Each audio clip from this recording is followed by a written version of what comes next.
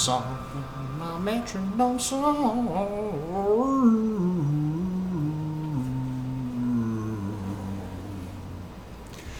Welcome to the Nightmare Box, presenting Mistakes Were Made. My name is Brett Bloom. I'm sitting across from the beautiful, the effervescent, the well-rested Kristen Pennington.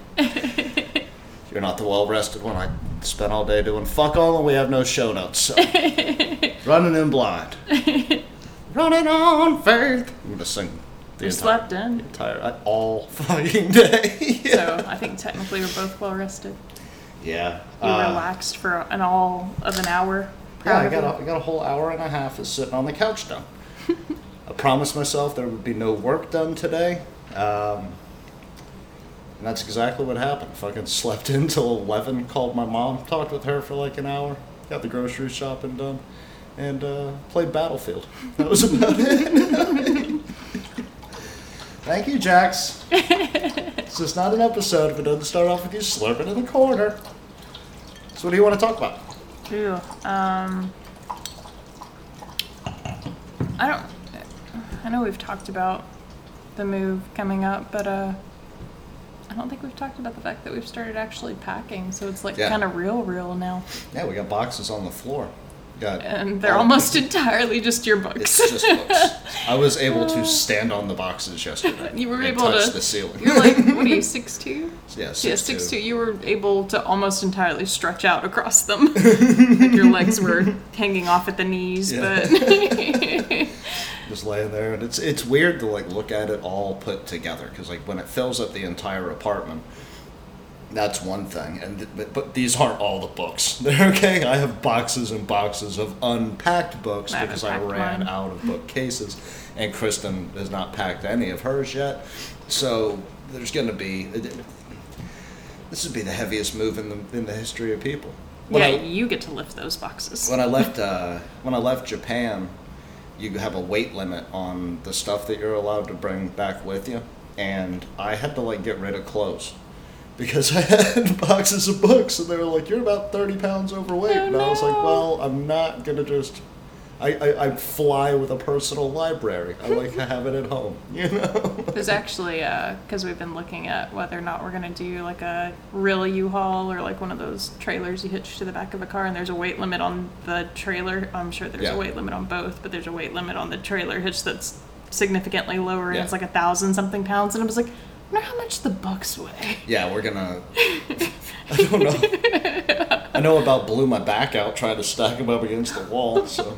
I mean, they're stuffed, and like when I was loading them up, I was like, holy shit. Because like, I've hit stages in my life where I've read different things, and some of these books are books that, you know, I got from my mom or from my dad, or, you know, you get them as gifts, or you steal them and never read them. But yeah, I had like a whole section on like military history, and then there was like a whole section on like old poetry, and then there were like old cookbooks that I'd completely forgotten about. At end of high school, early college, I was doing my year so that I could become a Catholic, and I have Bibles out the ass and like little catechism things, a big book that's just all about the history of the Catholic Church. It's like a weird dive through like all the shit that I've read, because I've read most of it, you know, like the war books were more my dad's, and I have no interest in reading the autobiography of John McCain. So right now at this stage of my life, or 50 books about the Civil War, but you know, you never know. I might need that information one day. I'm surprised you were able to stack them. Like, I would think that it would weigh enough that the bottom of the box would have blown out. Oh, no, I'm a pro when it comes to moving. So, like, I've got, like, 15 straps of tape, and I kept the whole bottom as flat as I could and tried to stack them evenly so that I could stand on top of them like they were a third floor last night.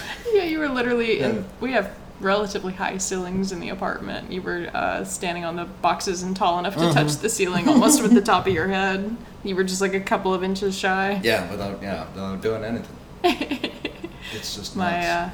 My major contribution is I packed some of my camera gear this morning. Hell yeah. I have one significantly smaller box that I've contributed to the pile that you cannot stand on. Yeah, it's slow and steady, but, you know, seeing it on the floor kind of helps put it in perspective. Like, holy fuck, it's happening. Like, I am not unpacking those books, so those books will stay packed until they need to be unpacked, in a semi-permanent location. It's weird walking. I mean, there's still movies and like other stuff on the shelves, but it's weird like walking into the apartment and seeing the shelves so empty because they were like literally overflowing with books on books on books. It's changed the acoustics of the apartment. That's what I noticed yesterday. Like, it's more hollow yeah, sounding. It's more of a hollow over there when you're talking. Yeah. We had to turn the TV up louder because it wasn't like padded on one. We were like losing sound. I've been in other types of apartments like this where people have the bookshelf and there's normally like pictures of their family or like them hugging their dog or like live, laugh, love or something like that. And no, it's just mostly all books. They're actually kind of cool. I've never lived in an apartment that had the shelving built into the walls like that. That is actually super handy. I mean, if you want to like rearrange, it kind of limits what you can do to the apartment, but it's like pretty cool having bookshelves that are like sturdy and built into the wall. That and the bay window in the bedroom were my two big points. Like I got in, I was like, I can put all my books there. Sorry for stealing the bay window. And then the bay window, I was like, I'm gonna write there. And now I work there. Yeah. And now my writing desk is just overflowing with I cleaned a little bit of it off. I was like, I'm gonna write. It's like, never mind. It's just buried. My hollowed space has been filthified. Yeah, I didn't realize how much we had clunked it up until I went in there this morning and I was like, oh god, like it's not even just the top of the desk, like the floor in front of the desk was completely covered too. I was like, I should move some. I went in there to edit the other day, like I think last week I went in there to edit and I walked in with my papers and my coffee and I was like, nope. So by the time I fix this problem, I will have lost all of my motivation. All my work is happening at the kitchen table. I packed up some of it. Yeah. You still can't really sit there. Well, we're in a transient period. My office is normally like pristine, but right now it's like we got shit all over the place because we're trying to figure it out. If it makes you feel any better, mine isn't cluttered, but the amount of dust and grime just caked onto the top of my desk is pretty We're not dirty people. We're not dirty people. Don't talk about grime in the apartment. Well, it's in front of those big windows, because, like, I was like, the last time I sat down to... You were having a war with a spider earlier, now there's grime on your desk. People are going to think we're living in piles of our own shit. They're like, these are not artists. These are fucking... I don't know, I feel like artists schizophrenic homeless people. Artists generally are kind of cluttered people. And occasionally, they're schizophrenic homeless people. No, because, like... I never, even if like some time went on in between like the time I would like sit and work at my desk, I never had a problem with it being so damn dusty. And I was like, what the fuck is going on? And I was like, oh, it's all three windows. Like, do the windows give you grime? Well, it attracts, like light attracts dust. So I swear I'm not making that up. Like sunlight. No, I'm going to need to see an essay on that. I don't believe that at all. No, I'm not making that up. I swear. think flat surfaces attract dust when they go untouched. And dust settles upon them. I've never had a problem with my computer being that dusty. I don't think dust is living a life where it's aiming for the warm spots like a cat. I'm going to Google it. I'm going to prove it. I think it's probably the cats. I think it's... No, well, it's not like grime. That just it's like sounds dust. like something your mother told you to placate you as a 4-year-old. If it's true, I'm going to be blown away. I started to put does light attract, and it said, like, one of my search options was does light attract fish? See, I could see that more than I could see the dust because, like, it would light up whatever the fish. I swear to God, I'm not making this up. I think you're. Aha! Ha ha ha ha ha! Slow down there, fucking joker. Does the sunlight cause dust particles to spread in my house? Yes, the sun can cause dust particles to spread in your house because the sun's radiation heats the floors and walls. Sunbeams also make the dust particles in the air visible. The dust is flying whether you see it or not. But it does affect the dust. It affects the way you see the dust. Well, no, like it... Shut up. It does. It's not heating up landing pads for little dust, Molly. You think dust is sentient? Maybe. Maybe. You never know. Every time I like Windex the surface, the dust particles are all screaming. Yeah, those are the ants of the alien world. They're just driving those tiny.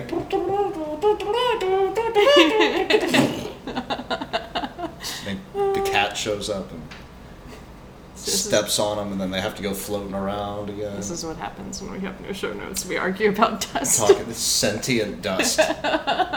And all in all, that's all we all really are, right? We're just sentient dust. If we settle for too long, we just kind of float the floor, man. This is nothing. It's me trying to go philosophical logic. This has nothing to do with anything related to our podcast, but speaking of whether or not dust is sentient, it made me think of it. Obviously, coral is a living plant. We all know that, I'm assuming. But I was at work, and what is that TV show called? It's that TV show where these dudes like build tanks for people. It's on like Animal Planet or something. If you watch TV, they're building tanks on Animal Planet. I think it's Animal Planet. I could I'm be happy wrong. I stepped away from cable, like when the History Channel, the Discovery Channel, not and the war Animal tanks, Planet, fish like, tanks. Oh, okay, cool. Fish tanks, not I was like, army who are they tanks. building these tanks for? It's like, Not okay, army now we're tanks. going over to the Armenian army, and we're going to teach them how to build tanks. Not army These tanks. are the Syrian people, and we're going to fucking arm them. Make No, money fish off the tanks. war, bro. Which I don't know what the show is called because I've only seen it a handful of times. But if you Probably watch the world's TV, greatest you know what I'm fish tank talking about. They're in LA. They're like, they own a super famous company and build these like crazy elaborate fish tanks for celebrities and really rich people and all this bullshit. People But anyway, watch that for half an hour at a time. it's pretty cool though, actually, like the stuff they do, and like they teach you like about all these fish, and then they put like sharks and eels and octopus and all kinds of crazy shit in these tanks. But anyway, the point of this conversation is they were talking about putting coral in the tank, and there's like a process where you can like farm your own coral, so you don't like go in and just disrupt an ecosystem. And you can't just go to the Great Barrier Reef with a pair of scissors and start fucking going at it. It's called like fragmentation, but they abbreviate it fracking, and I had to like look that up because I was like, wait, fracking is when you drill into the earth. But they were having a discussion about whether or not you could ethically cut off part of a coral and like start a new colony, because coral like colonizes and keeps growing and stuff like that, and you can collect from the mother colony and whether or not the coral feels pain.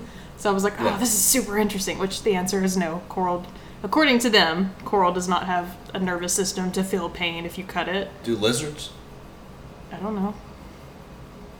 Just thinking of other shit. I'm sure you can cut off and their tails grow back, but I'm sure like if you chopped its head off, it wouldn't like really enjoy that. You get rid of the head, that's a whole different ballgame. that thing's dead, but you cut like the tail off, or I'm sure it probably still doesn't feel great. It like grows back. Does it? I think they grow back their legs. I thought it was only their tails. I mean, they definitely grow back. Why are we talking about dust, coral, and lizards right now? That was my interesting knowledge for the week, talking about things being sentient, because coral is alive, but supposedly not alive enough to feel pain. Okay, cool. Let's workshop the idea. That's my workshop noise right there. Vibrating the wires, or the springs. The workshop hour. No. What could you make sentient that would normally not scare the fuck out of you, but if it was sentient, it would scare the fuck out of you? That movie Tyre. No, I'm just kidding. That didn't scare me at all. Somebody has tried to make a non-sentient thing sentient. I'm gonna think about it while you think about it. Hit me with that answer. I mean, it's alive, but it's not sentient. The individual cells on your body. Like if your own body was like what if they making are its sentient? own decisions. Yeah, like they're just not. It's not telling the brain. Like the brain's not the one in control of it. Like there's like a small panel of cells, like in the right palm or whatever. It's like, okay, body, that idiot over there doesn't know what the fuck he's doing. Move all the parts. I don't think that would last long. They'd go to war with each other. Mm-hmm. And they kind of do, you know. I don't know enough about biology to get into I was thinking objects in the world. I was like, it would be pretty terrifying. Yeah, I was thinking that's terrifying because it's a part of your body. You can't escape it. You know that thing in the gym that you close your legs with? If that became sentient and it just ripped both your goddamn legs backwards, like folded you fucking completely the wrong way. Yeah, like I was thinking of like shit in there where you were like cells, and I was like, well, you can't escape them. Like you can escape the gym equipment, just don't go to it. Yeah, but you can't escape the cells of your own body. Once you're there and it's broken your goddamn legs, you're fucked, son. I used that today, so that's kind of horrifying to think about. Because I can't. extend it like as wide as it'll go because my legs won't stretch that far. So yeah, that would not feel good. That thing you have to kick out to like build your thighs, like with a little roller, if that went sentient and just fucking broke your kneecap, like, hooked into that shit upside down. And that's the end of the workshop this dumb concept. Don't do that too much. If you break my spring, the whole mic's gonna come crashing down. I like that noise though, so we need to get a clean.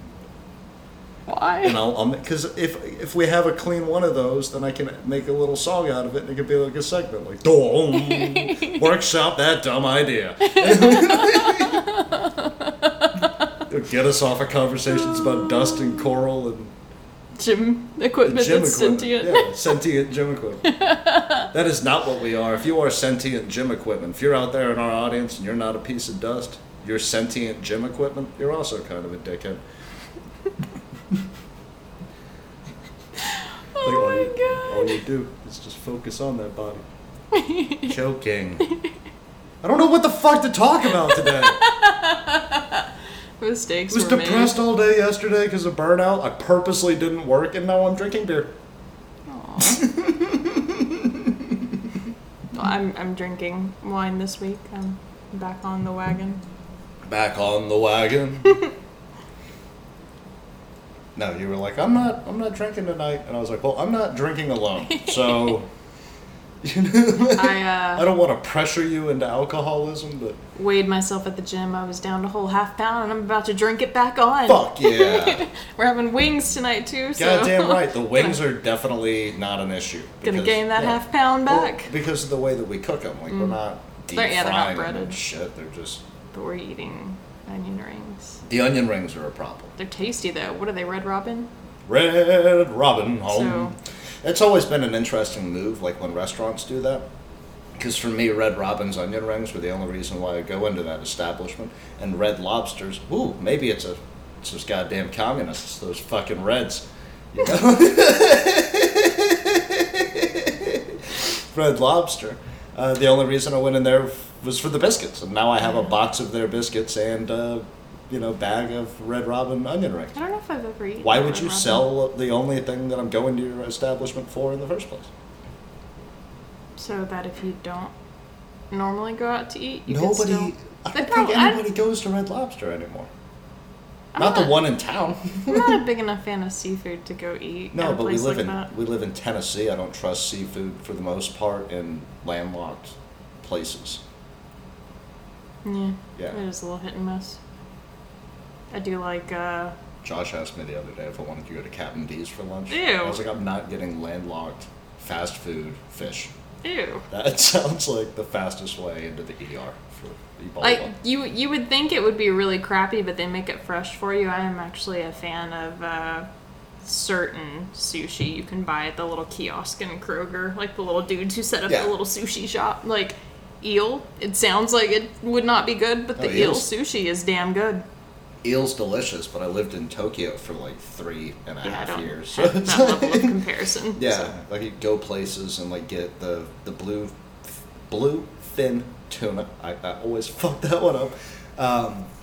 That shit will melt in your mouth, son. So if you're in Japan and you've not tried bluefin tuna, get your ass off that base, son. The salmon we've been making lately has been. To what? The salmon we've been making lately has been really good though. Yeah. For frozen salmon. These are all interesting topics for That have writers nothing and to do. filmmakers.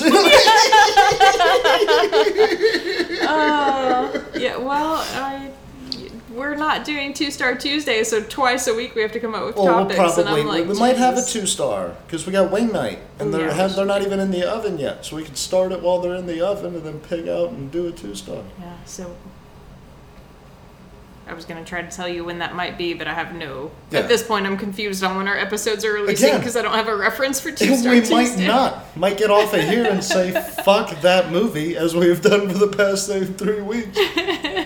I'm waiting on the new lineup because Yeah, that's sad. Like, we're gonna have to make our own horror films so we can critique ourselves to get through the summer months. a smart move would be maybe have some that we could, like on dead months, have some that you almost have to go buy or stream somewhere, you know, if you're a pirate, arg, my matey. And then like release those lists for like, hey, this whole month looks like complete horseshit. So if you want to keep track with us, go buy Tire. You know, you can get it for $5.99 over here.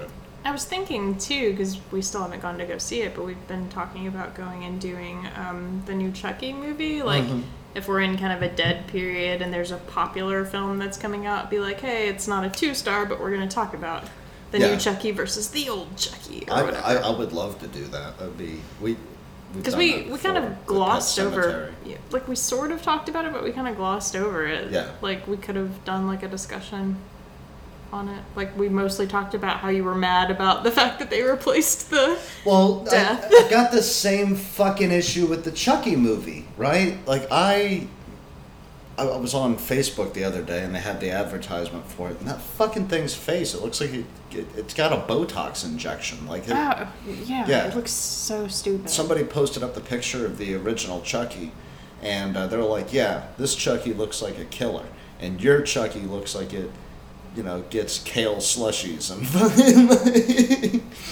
like it looks like a liberal Chucky. It looks like it should have a man bun. What? And ride a skateboard and tell me about the dangers of eating meat. I wonder. I haven't like done any research into it at all, but I wonder if, because we talk about trends in types of movies and trends in genres, like what genres are, you know, kind of making their comeback and which ones are kind of falling by the wayside, and that's actually like statistics you can look up and shit, like when certain genres are popular. I wonder if there's like a history of resurgences in remakes in particular, because I feel like we're seeing a lot of remakes right now. It's very bothersome. Like, I know there's been a fuck ton of controversy about the fact that they're redoing The Little Mermaid and they've cast an African-American female as Ariel, which is stupid that people are mad about that. Like, who gives a fuck what color her skin is? Immeasurable offensive jokes. Don't. Keep them to myself. Don't. I'm 100% on the side of let that fictional character be whatever it needs to be, and, you know, from a perspective of,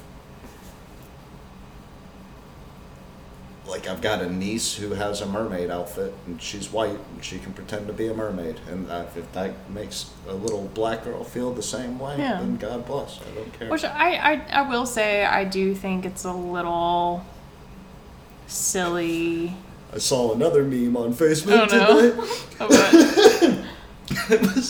It was Air Bud, but it was a chocolate Labrador instead of a golden retriever, and I lost it. That's a little funny, actually. I will say, I do think it's a little silly. Because technically he'd be better at basketball. Oh! I didn't even think of that. God. He's quick, the kid. I will say, I do think it's a little silly adding diversity just for the sake of adding diversity. Like, oh, we have to cast, you know, an Asian character for this film, otherwise we're being racist. If it feels forced, it's almost more racist. Like, I do think that's silly, but you know, I don't know anything about the actress that was cast. I know her name's like Halle Bailey or something like that. No shit. Fagan put out a post today where he goes, I just found out it's not Halle Berry. And when he said that, I found out it wasn't Halle Berry. I was so excited for Halle Berry. She's probably getting a little too old for that. An hour and a half of, like, swimming around. Ariel's like a 16-year-old. Yeah, swimming around with, like, a seashell. She went from Catwoman to... I was like, Halle Berry. She was Catwoman. She was getting out of the water really slow in that James Bond movie, and now she's about to spend an hour and a half in a seashell bikini.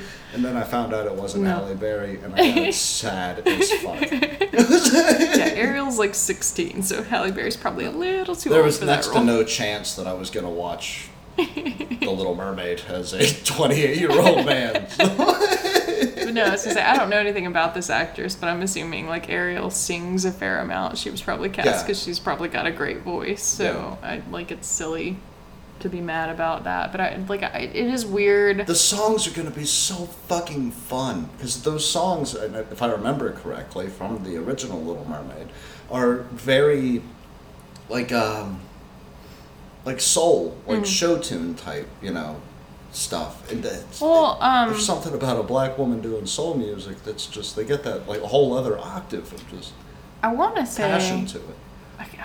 I may be totally wrong about this. I haven't seen The Little Mermaid in a hot minute, but I want to say the actor that did the voice of the crab Sebastian, because Sebastian sings a fair amount too, was Under the sea. Well, I think he was also a black actor, so like I mean, it's a little more true to the original. I don't know who's playing him for the live action, but a little more true to the feel of the original. I can't hear the original Crab's voice in my head because of that Greg Giraldo joke, where he's talking about the two guys on the moving truck having the most hilarious argument. He's like, "It's Hakuna Matata, motherfucker!" And he goes, "No, I like the other one, Under the Sea, Under the Sea." I have no idea what you're talking about. Hakuna Matata, motherfucker! And he goes, "Where have you gotten in your life? Where you're screaming in the street, Hakuna Matata and motherfucker in the same sentence." But he goes, "Under the sea, under the sea." Means no worries, motherfucker. No, under the sea means that they're under the sea. No, Hakuna Matata. Oh. Means no worries. For the rest of your days. But no, okay, back to the question I was... Philosophy. But back to the original... I know you don't have the answer, so I don't know why I'm asking this. The original question I was positing, like, they've redone The Lion King. Yeah. They're redoing... I will re-see The Lion King just because, like, I think that was... Toy Story was the first movie that I saw in theater. Mm-hmm. Lion King had to be, like, the hard number 2. Really? Yeah. I don't think I saw it in theaters. I think I only... Like, we owned it on VHS. I'd have to ask Mom because I have no actual memory of it, but I didn't... I do know I watched Aladdin and The Lion King another one. Yeah, 5,000 times. They redid Aladdin, they're redoing The Little Mermaid, and then I saw Faith posted a video, which this one actually looks really good. They're doing a live action of Mulan. Damn. I was like, we're in, like... That'll be very violent for the kids. It looked good, though. Like, the little trailer looked really good. But, like, we're in this, like, era of, like, excessive remakes. Like, I wonder if there's...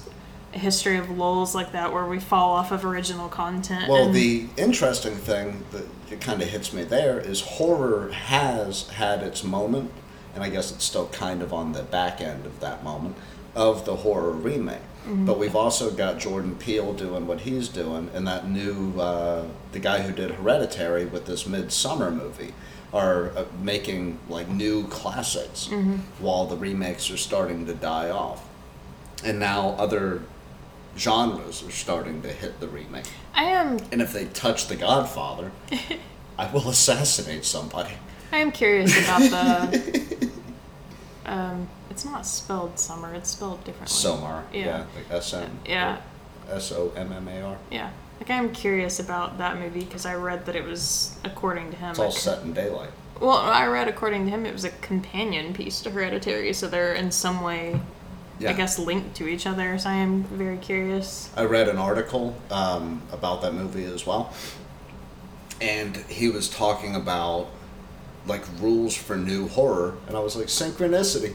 That's all we've been fucking talking about. Number 1 on his list. Get out of here with the fucking jump scare. We're done with the jump scare. He said there's one jump scare in Hereditary, and it is the most intense moment in that fucking movie. That's you need. He was like, limit the jump scares, which is what we talk about on 2-Star Tuesdays, where it's like you can't hit me with 15 of these things in an hour and a half. Because hit me once. Become very predictable after you do, 2 or 3 of them in the film. Then you're like, oh, like I know that's what's coming next. 15 minutes into Hereditary, you don't know if he's gonna try to scare you like that again. You don't know if you're just gonna be fucking sad for the rest of the film. You like once he. That is someone I would like to sit down and pick his brain because. Well, did he write Hereditary? I want to say he did. Hereditary was, I stand by it. It was probably my favorite fucking horror movie that's come out in a brilliant long up until the goddamn last time. 5 minutes, and I would like to know why. Like, the tail end felt lazy to me. Like, the whole rest of the movie was brilliant, and then it felt like so cliche at the end, like, oh, it's this cult. Yeah, well, no, they left it. I think he was trying to leave it ambiguous, and I'd have to rewatch, I think, the ending there. So I remember there being a lot of discussion between us as that one kind of came to a halt. Well, I read, I think, a bunch of articles, too, after we watched it, and it did kind of, like, verify that was, like, the ending. Like, this was an actual, like, cult that was going on, and... Well, I don't believe in that type of stuff, because once your art's out in the world, like, it's open to interpretation for individual reasons, and other people can catch an angle of your story. You can't do the J.K. Rowling thing of, oh, now all my characters are gay. It's like that was a little weird to go back and add that. Why not leave that up to the imagination of the person that's reading it? Why do you have to draw all these hard lines in the sand? Which, I agree, art is open to interpretation, but I also feel like if the actual maker of the film is like, this was the intention, like, well, then they should have made that clearer. I don't think you're allowed to come out after the fact and say, no. The point was... But at the end of Hereditary, it is like all of those people that... What was it? Did she go to, like, a grief counseling? What were those people from? I can't remember. I think so, yeah. All of those people were, like, in there. Mm-hmm. So, I mean, it was kind of like, oh, like, these people. I might be no shit mixing up the ending of Hereditary with the ending of The Disappointments Room. I think I've forgotten the ending of Hereditary. We don't need to dive into it. If you've not watched Hereditary... Very brilliant film. The trailer is going to give you enough information to get through the intro. The trailer is going to scare the shit out of you. That movie is going to ruin your night. I think what bothered me about it personally, and it could just be my personal preference, is I'm very big into, not that literal, bloody serial killer chasing you down horrors can't be done well. Like, I was a big fan of Nightmare on Elm, which, to an extent that is psychological too, or, like the original Halloween, like the original... Well, horror is very psychological.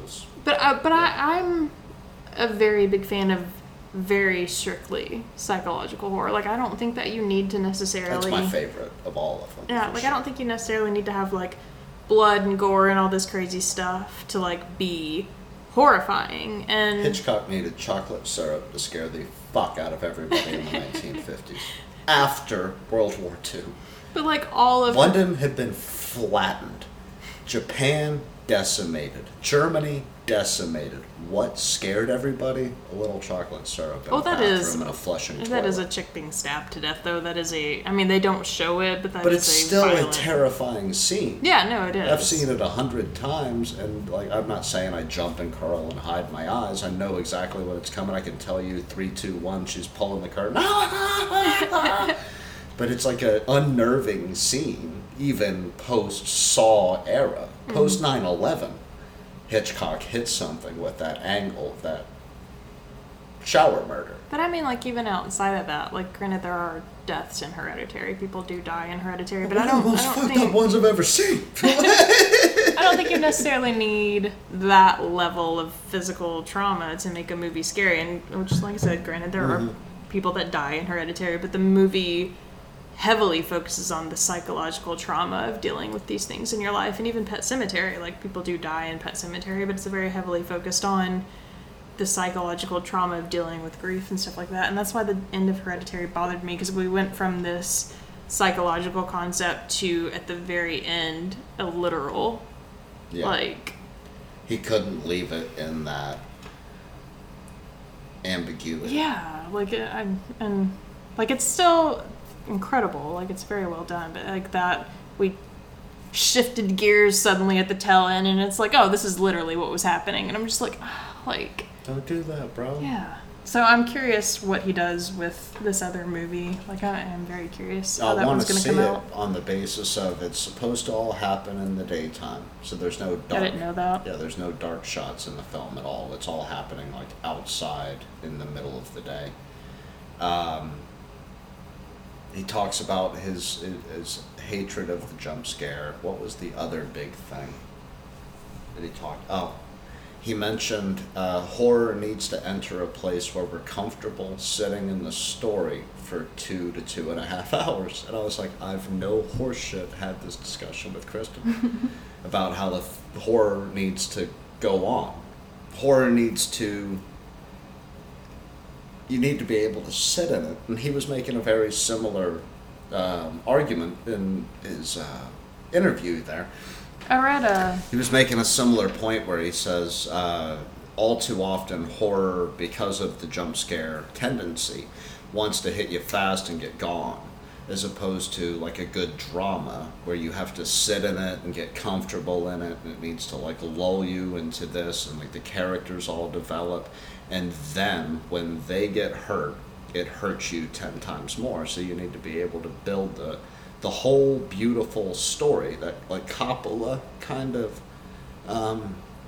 build to The Godfather, for example, where like fuck all happens for damn near an hour. You need to be able to just build those characters so that when Sonny gets killed, it rips your heart out. Well, it's not a horror film, but have you seen Little Miss Sunshine? We're watching Little Miss Sunshine. It's actually, we've been binging The Office on days that we're stressed. Steve Carell is in it, and it's a serious role for Steve Carell. Like, he's a... I want to see his one about the guy who got beat up in the back of the bar and started building all the models. Yeah, that one looks good. Yeah. But Steve Carell's character is this gay professor who fell in love with... I don't know if it was his assistant or it was another professor or what it was, but the dude ends up cheating on him and leaving for another professor, and like... This all happens before the film happens. You like come into him trying to commit suicide, slashing his wrists, and like just a very depressed, dark character. Okay. Yeah. And so his sister like goes and gets him out of the hospital and brings him home to stay with her, and like the whole family is essentially like that's kind of the theme of the film. The father is trying to kickstart this pyramid scheme-esque type business, and like he's anti being a loser. You're not allowed to be a loser. He's got the step program that, you know, if you follow the steps, you'll succeed and you'll be a winner, and nobody wants to be a loser. And this is essentially a family of losers. Yeah. Like, the uncle is this disgraced professor who tried to kill himself. The daughter is this little girl that, like, the whole premise is them trying to get her to this beauty pageant, and she's a little kind of chubbier, like, for the story of the film. She's a cute little girl, it's Abigail Breslin, but, for the story of the film, she's not beauty pageant material, and they're trying to get her into this beauty pageant that she's probably not going to win. And then there's a teenage boy that's like taking a vow of silence because he wants to join the Air Force, and he refuses to talk until he joins the Air Force, so he doesn't speak. That'll make it a lot more difficult, because when they go to like get your security clearance and have to talk to your friends from when you grew up, and he literally never spoke to anyone. So. it's like him trying, which the father kind of encourages it, is like him trying to prove his dedication. He's like, I've taken this vow of silence until I achieve this goal like that I want. Monk-like type lifestyle. Yeah, and like I don't remember if the mom works or not, but they're kind of a maybe lower mid-class family, and they're all, like I said, kind of like this ragtag group of like losers, and like the whole film you sit through like their individual struggles, and like each time one of them has like a heartbreaking moment, you're just like, oh god, like will it ever end? So like that film like very successfully pulls that off, because you like take this whole journey to, I think they're like trying to go to California for this pageant with them, like, and all this terrible shit keeps happening to them, and you're like, come on, like, just can we get a win in here? It's a dark comedy, but it's really good. I might have to check that one. Yeah, it's a really good film. I like that. Like Hamlet 2's like one of it doesn't develop that far, and it doesn't character build that much, but like you're rooting for him the whole time, and you're like, this is gonna be a disaster, but please pull off the school play. Like, I don't think I've seen that one, actually. You brought it up before. Rock me, sexy Jesus. It's fucking brilliant. I feel like I've been raped in the face.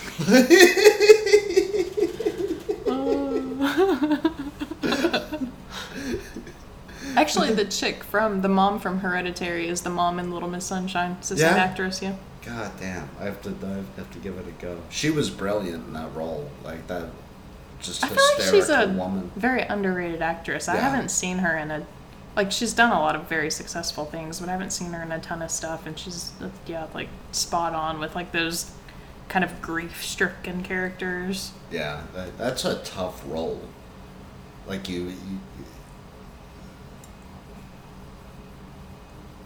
have to be able to cry on command, but you also, like, not cry on command. Like, I'm not giving away what happens inside the first 15 minutes of Hereditary in case you haven't seen Hereditary.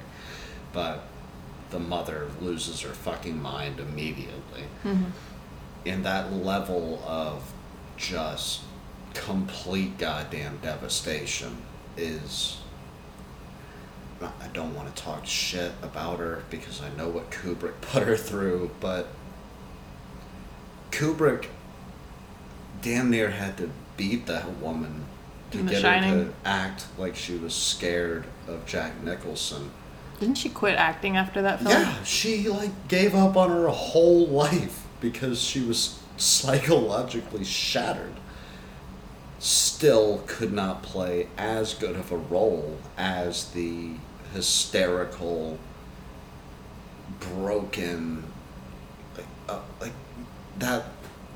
The rawness that was in the Hereditary is lacking even in that performance, and that might just be because Jack Nicholson was there, having a nervous breakdown, playing a nervous breakdown brilliantly, and they were probably all on acid. I don't think the average scenes, isn't there like a scene where they're all at like the breakfast table or something before they go to the hotel in The Shining? They're like at their house doing something.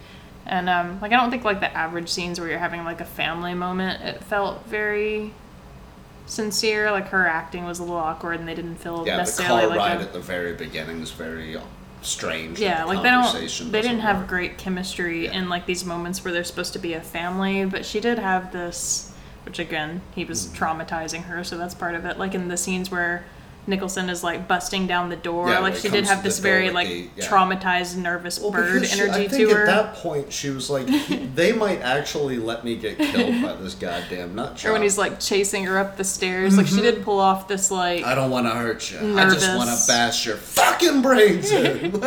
She did have this like very nervous little, like I said, like almost like a nervous little bird energy about her. Like she pulled off that well. They'd make her do it 40 some odd fucking times, and they just kept ramping Nicholson up, and he's insane. I mean, he's legitimately beating people up with golf clubs. He's probably okay now, but when he was younger, he wasn't all fucking there. Like, Kubrick wasn't all there. Everybody was doing blow. Like, it's fucking take 57. You got this dude screaming at you with a baseball bat, getting too close. In a door. Probably hit 3 or 4 people with the bat just to warm up, chasing you up the stairs. Like that, and she still couldn't do it as well as the girl from Hereditary. I feel like that is a difficult thing to... You have to amp up somebody to the level where, holy fuck, am I watching a snuff film? And that is the talent that is the guy from Hereditary and Midsommar. I don't know that I want to give all the credit to... Well, I'm not giving it to him, but whatever happened on that film, they tapped into something, which is, it almost feels like you're watching a family fall apart in real time. Mm-hmm. Like, it doesn't feel like this is some overproduced scripted thing. When she screams, there's a rawness that the audio engineer allowed into it.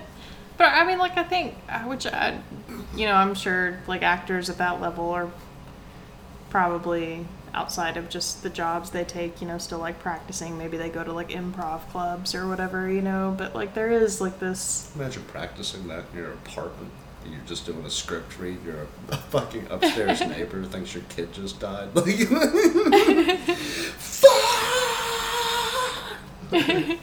there is this level of like rawness to some actors that you're like, how did you get there? Even, which I was telling you that. Pacino's my favorite.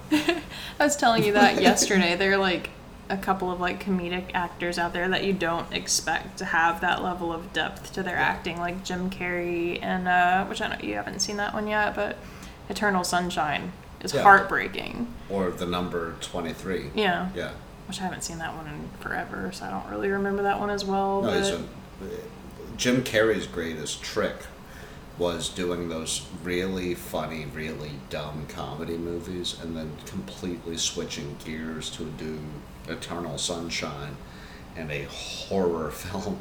And Eternal Sunshine really... You see him and you're uncomfortable because you're like, what's the funny guy doing here? Like Eternal Sunshine really doesn't have... Not that I can think of really any funny moments in it. Like, it is a very, heavy, emotional film. Number 23 opens on a funny scene because he's a post guy and he's getting chased by a dog. And that one's funny because it's like a callback to, one of his earlier movies. But then immediately it goes super goddamn dark. I gotta rewatch that one. I haven't seen it. Writing on his wall with his blood and shit. I remember that vaguely, but I don't really remember what the film's about at all. But then, I watched... Stranger Than Fiction yesterday, which it's not in that same Will Ferrell movie. Yeah, it's not in that same tier. It's not in my top, even 50 films of all time. Concept wise, execution wise, didn't quite if you know what I'm trying to say. There's some kind of hokey stuff in it. Will Ferrell is still kind of a little over the top at times, but for someone who plays these super over-the-top, ridiculous roles. Yeah. Talladega Nights, all these, over-the-top, absurd films to, have this role that's, this uptight, very controlled, nervous character and to very successfully pull that off. There is a level of, acting at the chops same there. time, when he was still playing Elf. Was that, around the same time? I think so, but I'm not sure. I'm going to do this goofy Christmas movie. And Stranger Than Fiction, like I said, is still a little goofy, but he very believably pulls off this very controlled, I've got to calculate my whole world and my whole day, and I'm kind of a nervous little guy, so well. Which he probably enjoyed these ridiculous comedy roles way more. He's a comedian, that's probably what he wanted to do, but it makes me sad sometimes to see these actors that I'm holy fuck, you had that in you the whole time? Let me see some more of that. Would be funny would be if you tried to do it the other way around, which I think, and correct me if I'm wrong, the only one to successfully do that is Robert De Niro. But if you tried to take Al Pacino and put him in a comedy film and really try to make you laugh, but De Niro and Meet the Fockers and Meet the Parents, that whole set of films, De Niro's goddamn hilarious, and he earned his way to that through Raging Bull, fucking Taxi Driver, The Godfather Part 2. I feel I like him better in serious roles. I like him. Meet the Fockers was good, I love but him. it's a family I film. love him as a mobster, but he's typecast as a mobster. To see him as the dad of the family, almost like when you see Ray Liotta in something. You're that's a gangster. You feel that dude's a legitimate Brooklyn gangster. He's not. He's just an actor. He lives in California. But it'd be fun to see Denzel Washington do a comedy movie. Does he make a good comedian, or is he just fucking awesome at drama? Yeah, I don't know if he's ever done anything besides that. I mean, surely. I'd have to IMDb he's done him, those action dramas and stuff. He doesn't do strict just dramas. I don't think I've ever seen him do a lighthearted role though. Denzel's one of my favorite actors that's ever lived. I've probably owned 5 or 6 of his films, but there's a neighbor walking back and forth outside. So. Oh, I didn't even notice. Is it distracting you? A little bit. It's still super dark out. I'm waiting for a storm to just roll in. You know what would be fun? What? If they remade Misery, Misery, with Roseanne Barr. No. No? No. Not as a comedy. Well, I can't remember Roseanne Barr. No, I can't remember that actress's name, but she is the queen of slightly Psychotic unhinged characters. You don't think Roseanne is slightly unhinged? She's not got the acting chops to pull off that role. Have you seen Roseanne? Yeah. I watched that as a kid. You're on a public forum right now that? shooting shots at Roseanne What is that Barr. actress's name? Crap. Exactly. You know Roseanne No, Barr. well, just because she's lost her shit. But no, that lady that played... She's brilliant. She's fucking hilarious. No. She was okay in Roseanne. I've always thought she was kind of annoying, though. Kristen's she's like... a liberal, and when she's funny people make mistakes. Kathy Bates. Yeah, no. Kathy Bates is queen. I'm sorry. Roseanne Barr has nothing on Kathy Bates. What has Kathy Bates done with her life? She's done a lot of stuff. She was in... I'm on a public forum taking shots at Kathy Bates, but Kathy Bates isn't going to come over here and cut my Have you ever throat seen like Fried Roseanne. Green Tomatoes? That's an old film she did, but that was good. She's done American Horror Story. That's right. She is in American Horror Story. I don't know. She's done a lot of stuff. That's one that I forget about, but holy fuck, what a show. Yeah, she's in The Office, too. We haven't gotten that far. But yeah, she's in The Office. What I a forgot. fucking show American Horror Story was. You seen those? I stopped at... I definitely saw up to Covenant, which is only like Covenant the third was season. fucking next level. But Really? I didn't like Covenant. You Oh, I didn't think like I saw the Mental Asylum one. Was that after Covenant? That may have Mental been. Asylum was the first one. No, the first one's the haunted house that they move into. That's right. And then there's... Let's see. American Horror Story. I don't know if I it'll think the divide Mental it. Asylum season 2, and then the Coven season 3. And then the Circus is 4. Okay, yeah. Yeah, I saw part of the circus one, and then... 5 is the Serial Killer Hotel. Which I know they do that a lot. Like, even in the very first one, they had the, like, latex sex suit where the mom gets essentially raped. Like, she willingly has sex, but she thinks it's her husband wearing this suit. Yeah. So, like, I know that there were elements in that from the very beginning, but I stopped at the circus one because the weird sexualization of the dude with the crab hands, I was kind of like, I feel like we're weirdly sexualizing shit just to sexualize shit. You know that's and a it threw real me dude? off. No, I did not. That was a Is real it? guy. I did not know that. The clown community killed him. I did not know that. Yeah, I can't remember his name right now, but there's a whole Last Podcast on the Left series on the lobster-handed guy. Like, that's based on a real dude.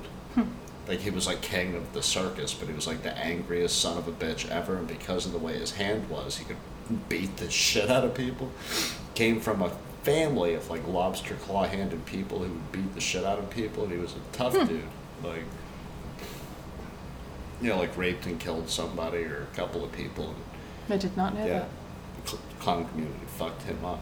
But yeah, that was why, like, that was at the point that I stopped watching it, because I was, like, weirdly put off by, they were like, yeah, this dude's just lobster claw fucking everyone. I was like, okay, this is, like, awkward. Like, we're losing. I felt like it was, like, drifting away from, like, the scariness into, like, let's just hyper-sexualize Well, they everything. did that with Lady Gaga. See, I didn't watch that season at all. Immediately. Like, she's a serial killer and her boyfriend's a serial killer, and they, like, have threesomes and then, like, cut the throats and fuck on silk sheets and covered in blood. And I'm into that. But Which, I mean, like... You have to have the sex and the violence. And violence and the sex. And you need to turn the audience on with both at the same time. I feel like it has to be intentional, though. Like, the haunted house one...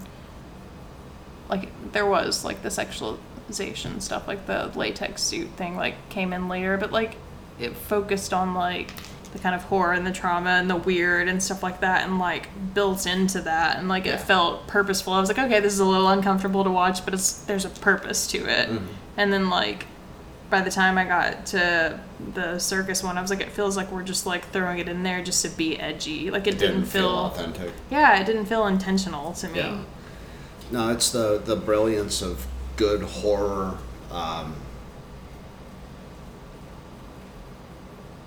Because this is going to take way too long to explain. But like, serial murder is called serial sexual homicide because it's a penetrative act, normally done with a knife or a choking thing. Like, these are extremes of sexual activities.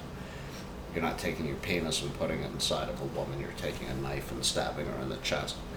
But it's sex. It's destructive sex, and so it needs to be in the genre. It's repulsive, but if you can give your audience a level of shame by watching Lady Gaga roll around naked in silk covered in blood. Well, even that one, which I didn't watch it, to be fair. Or Marilyn Manson in the old days, for example. Any of those music videos, the Saint video, where they're like biting each other and ripping out parts of flesh, and it's just blood and sex and rock and roll.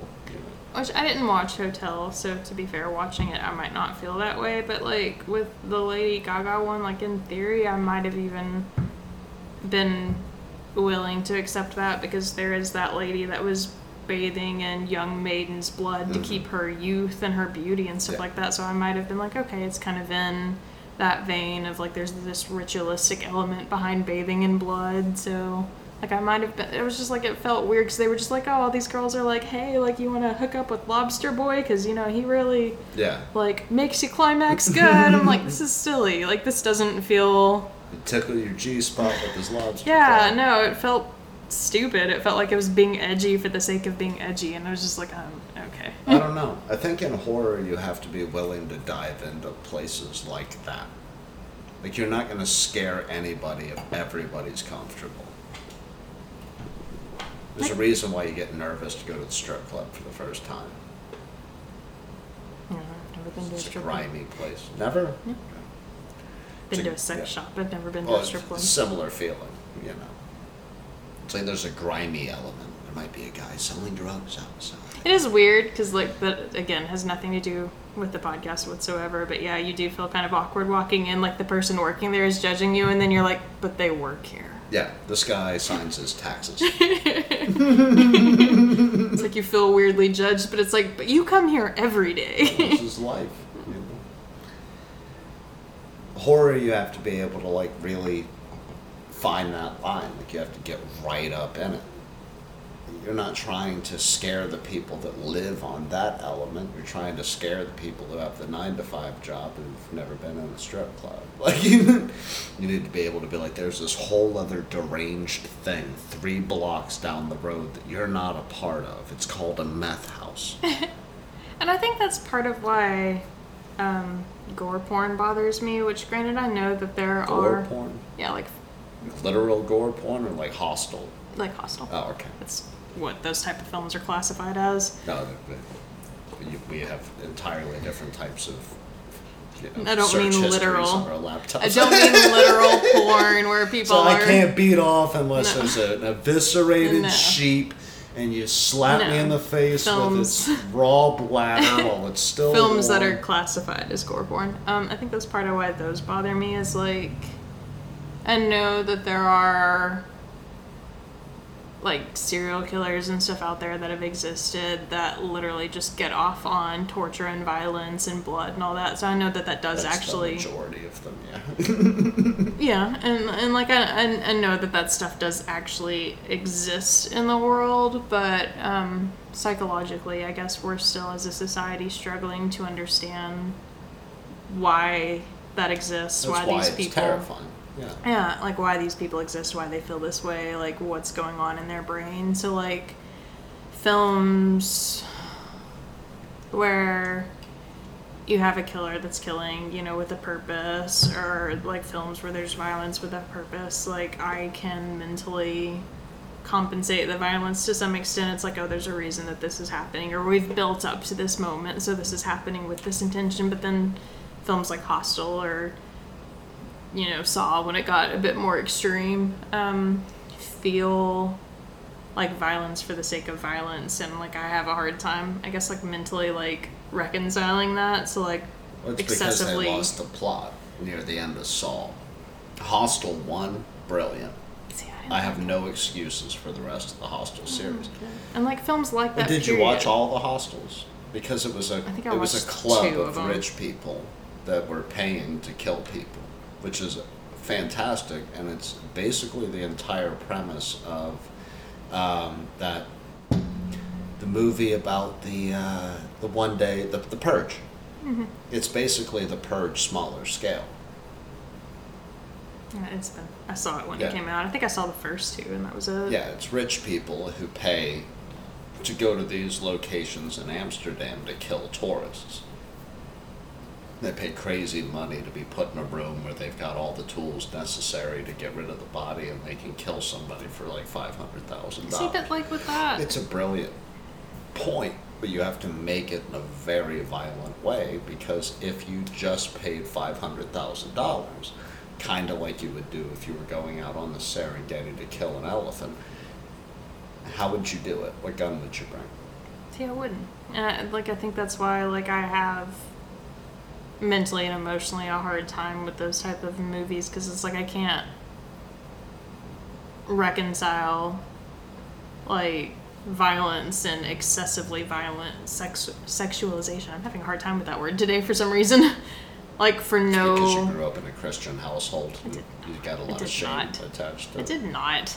My parents were not particularly overly religious people. You quit. But yeah, like, I have a hard time, I guess, like, mentally and emotionally reconciling the point behind that kind of stuff. So it's, I don't know, like, hard to watch. Like, if I'm watching a film where it's just like there's blood and guts and intestines spilling out everywhere, but we haven't, like, built to this, and there's not, like, really a reason it's happening. I'm just kind of like, like, I don't like, it's a... No, it's done poorly. It's done really poorly. At the clown movie, you weren't too fond of, because there wasn't a whole lot of point to that level of violence. But even that, there was only one death that I was like, that's cringy, I can't watch it. The rest of it was like, this is silly. Like, this is just painful to watch. But like Saw 1 through 3, I never felt like they were excessively violent films. They are very, very, very violent films, but for the point of what the film is trying to say, I was 100% on board. I was like, no, he has to cut his fucking foot off to get out of this trap. Make me feel like I sympathize with this guy. But even with those, which I'm not saying Saw wasn't well done, like, Saw was well done, it did get kind of ridiculous later on, but, like, even with those, like, there's a difference in, like, I want you to die, so I'm just going to shoot you and kill you because I want you to die. And I want you to learn a lesson, so I'm going to torture you to some extent. And, like, in, what was that? It was, like, Saw 2 or something where Amanda gets shoved into the pit of needles. Is that 2? Yeah. Yeah. Like... That wasn't her trap. That's the point of the scene. I know, but... like, that level of, like, weirdly... I'm having a hard time thinking of how I want to explain it. It's like... intense moment. Well, no, it's a level of violence that's strictly torturous. Like, it won't kill you. It's gonna hurt like hell. And, like, it is this weird, almost, like, sexualization of violence. Like... I want to hurt you so that you can hurt, instead of, like, it doesn't feel, I don't know. Why does it bother you? Because it feels like there's, like, a level of pleasure in causing someone else pain, and, well, like, I can't... because they're trying to give you the angle of the killer in the situation. But that voyeuristic moment of, that's not her trap. A man was supposed to go in there. Mm-hmm. She is shoved into that position. I remember she is penetrated in a world of hell as a junkie. That wasn't where she was supposed to go. She had a different trap. Yeah, no, I remember that. But it's just like, it feels... I don't know. I'm having a hard time explaining it, but it feels like, I don't know. Like mobster movies where they cut off your fingers. It's like, I want you to live to feel the pain. Like, that's... Like, but again, works in Casino. When he's got that dude's head in a vice grip and spins it around until his eyes pop out of his fucking head. He goes, there you go. You got your eyes popped out your fucking head. I don't think I've seen that. Casino's a motherfucker. Also based on a true story. It's got fucking Robert De Niro and Joe Pesci. And Joe Pesci plays this goddamn psychopath who's based on a real guy, and the vice grip scene's based on a real thing, but he stabs a dude with a pen at one point in the movie. spins a dude's temples in a vice grip until his eyes pop out. Excessive violence is, if it always makes sense, it's never going to feel authentic. I'm not Post saying... 9/11, excessive violence can only feel authentic and spontaneous. I'm not saying that even that stuff isn't authentic, because again, there are, serial killers have existed. There are people who genuinely exist in the world that take pleasure specifically from causing pain, but I guess because I don't feel that way, that's why I have a hard time. I don't feel that way either. Oh, I'm not saying that you do. Out on the street stabbing hookers. I've just read a lot of books about people who've run out on the street stabbing hookers. I'm not saying that you do. I'm just saying I guess that's why those type of films bother me, because if someone broke into our apartment and tried to kill me or kill you or rape me or whatever, we have guns, I could in that moment reconcile shooting and killing someone else to protect. That's the only time you should. Yeah, to protect yourself or somebody else. Yeah, I can reconcile that. So I'm to an extent, I can reconcile violence that's intentional, but I would never be hey, I'm gonna sit you down and poke your eyes out or chop your fingers off because I want you to be alive to feel this pain. So excessively gory films. But you could at a level. I wouldn't. I'm not saying. We're gonna workshop this idea. You gotta quit doing that. If you break that spring, this whole thing doesn't work anymore. If I break that spring was dog shit to begin. If you break that spring, this whole setup doesn't work anymore. You have a child. I wouldn't torture someone. You have a child.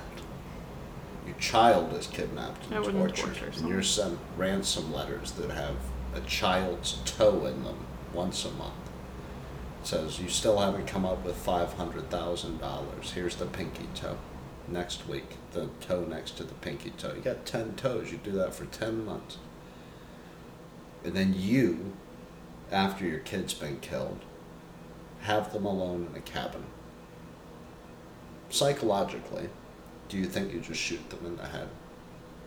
I'd like to think I wouldn't kill them at all. I'd like to think I'd turn them in, but if I was going... I think I would boil them alive. If I was going to kill them, yes, I would just shoot them and kill them. I wouldn't torture someone else. I think, I think that's why... you'd be shattered to a point where you would. No, I've There's had... Why we, when a father, the video you can pull up online of the guy who was in the airport in the 90s. His kid had been molested by this dude who then fled the country, and the marshals flew the guy back into the country. And the dude was in the airport with a pistol, blew his goddamn head off right there in the middle of the airport. Well, that's an immediate death, though. Yeah. I'm not saying that you should do that. If he had that dude, I'd be paying male prostitutes to rape the guy who raped my son. I did days of male prostitutes. Fuck you. I could very easily see myself getting into a very fucked up place, under the proper circumstances. Law-abiding citizen. Your wife and child have just been raped and murdered by this gang, and now you have to take them out. You have to go. Go to war. But I don't know. I'm not saying that it's not possible. I don't understand getting cancer and then having to bear claw people to bear trap people to get them to reverse their ways. I'm not saying that level of violence. But a person who's psychologically snapped or a character that's psychologically snapped, I can relate to them because I've been pissed off enough in a bar to throw a bottle at a person.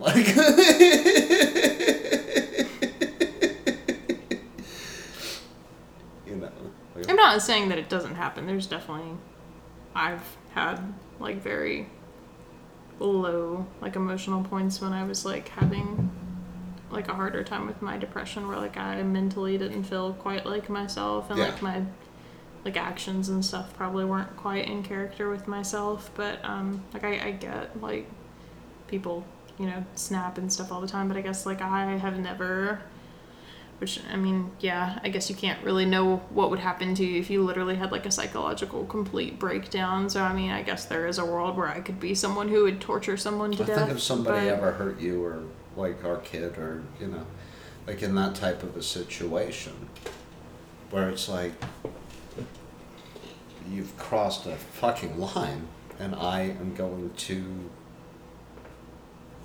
do some horrific shit to you until I feel like the justice has been served. I wouldn't do it over getting cut off in traffic, but like those types of things. Like, but the like point say we had a kid and like a kid punched our kid. It's gonna take everything in my power not to beat up the other kid's dad. Like when they bring me over to the school and I'm like, fuck! Can't hit the kid, I'm in you. Yeah, I can't beat up this 6-year-old, so I guess I gotta knock out all of his dad's teeth just to put these bastards back on a fucking flat plane. That's the point. That lives in me. I was created by your government. Don't fucking... That's the point I'm making. I guess that's why those type of films bother me, is I've never had a moment where I felt like I could justify purposely just drawing out hurting someone else. Like I said, if somebody broke in to our house and was like gonna kill, you know, you or me or both of us or whatever, like I could justify, like I have to protect Somebody us. kicks my dog in a park, I might fucking kidnap their child. No.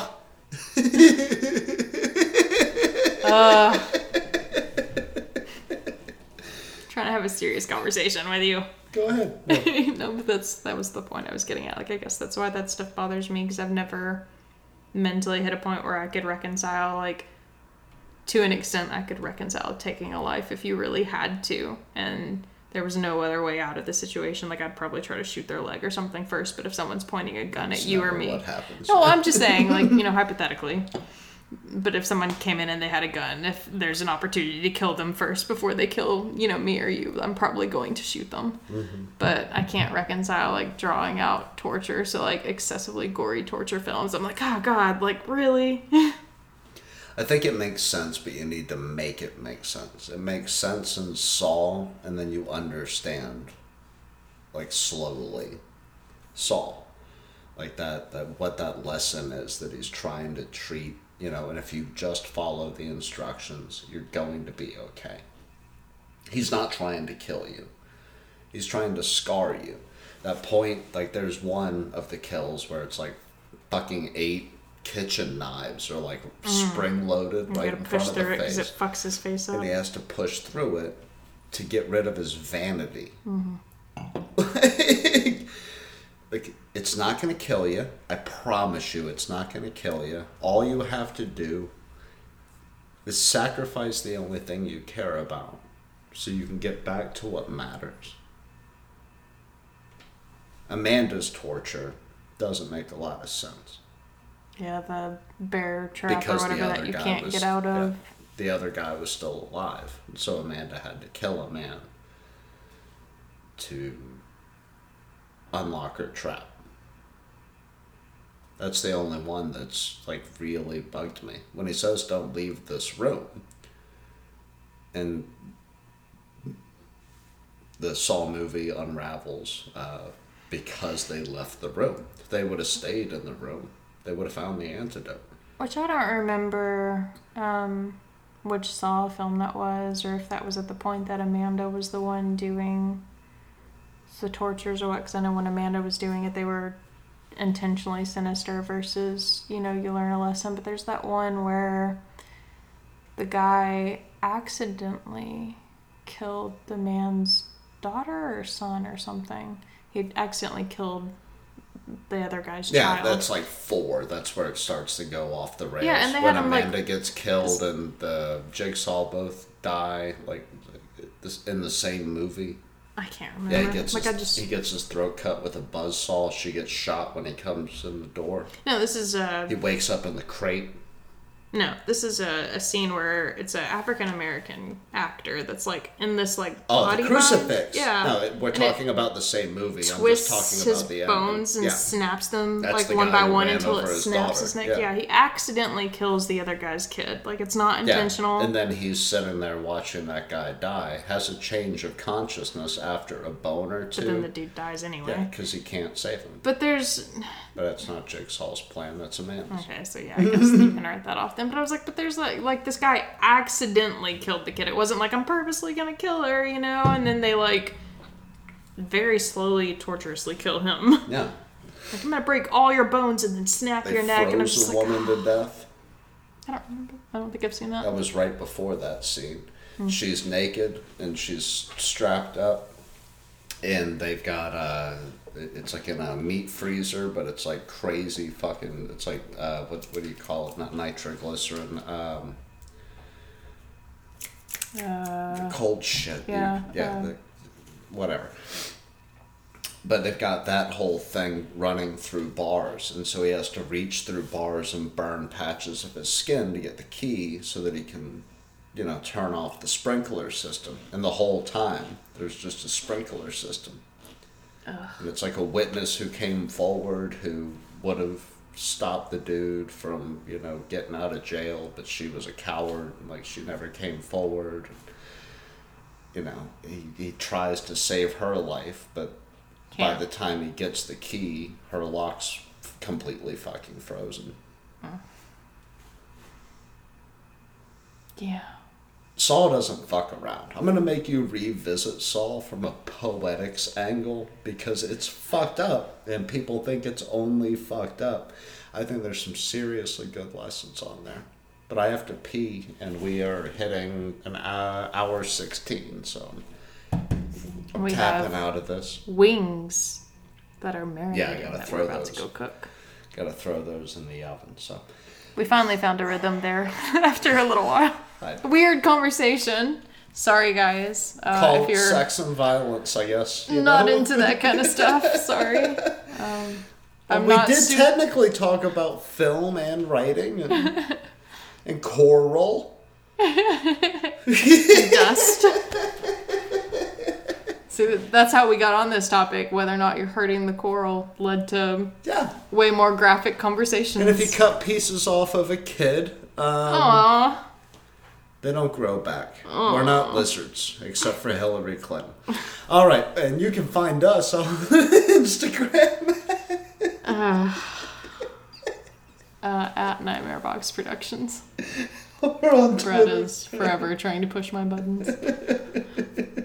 Twitter is at Nightmare Box Pro. And email. That would be nightmareboxproductions False. at gmail. Can I finish it?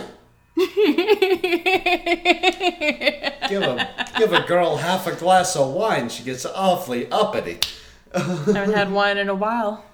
My inner sassy girl is coming out. Facebook. That would be facebook.com/nightmareboxproductions. Website. You're eternally forgetting the website. Our website, where you can go read stuff and download this and buy the book. That would be the nightmarebox.blog. Is that everything? Yes. Ooh, YouTube. YouTube.com/Kristen Pennington. Definitely go over to YouTube. I went over there the other day to do the resume and found out that we were over 5,000 on the doll. Yeah, we're at like 5,600. Yeah, we're fucking crushing the game. So go over there, watch the dolls, watch all the other things Kristen's been up to, and we'll talk to you guys next week. I love you. I love you. And I love you. See you later.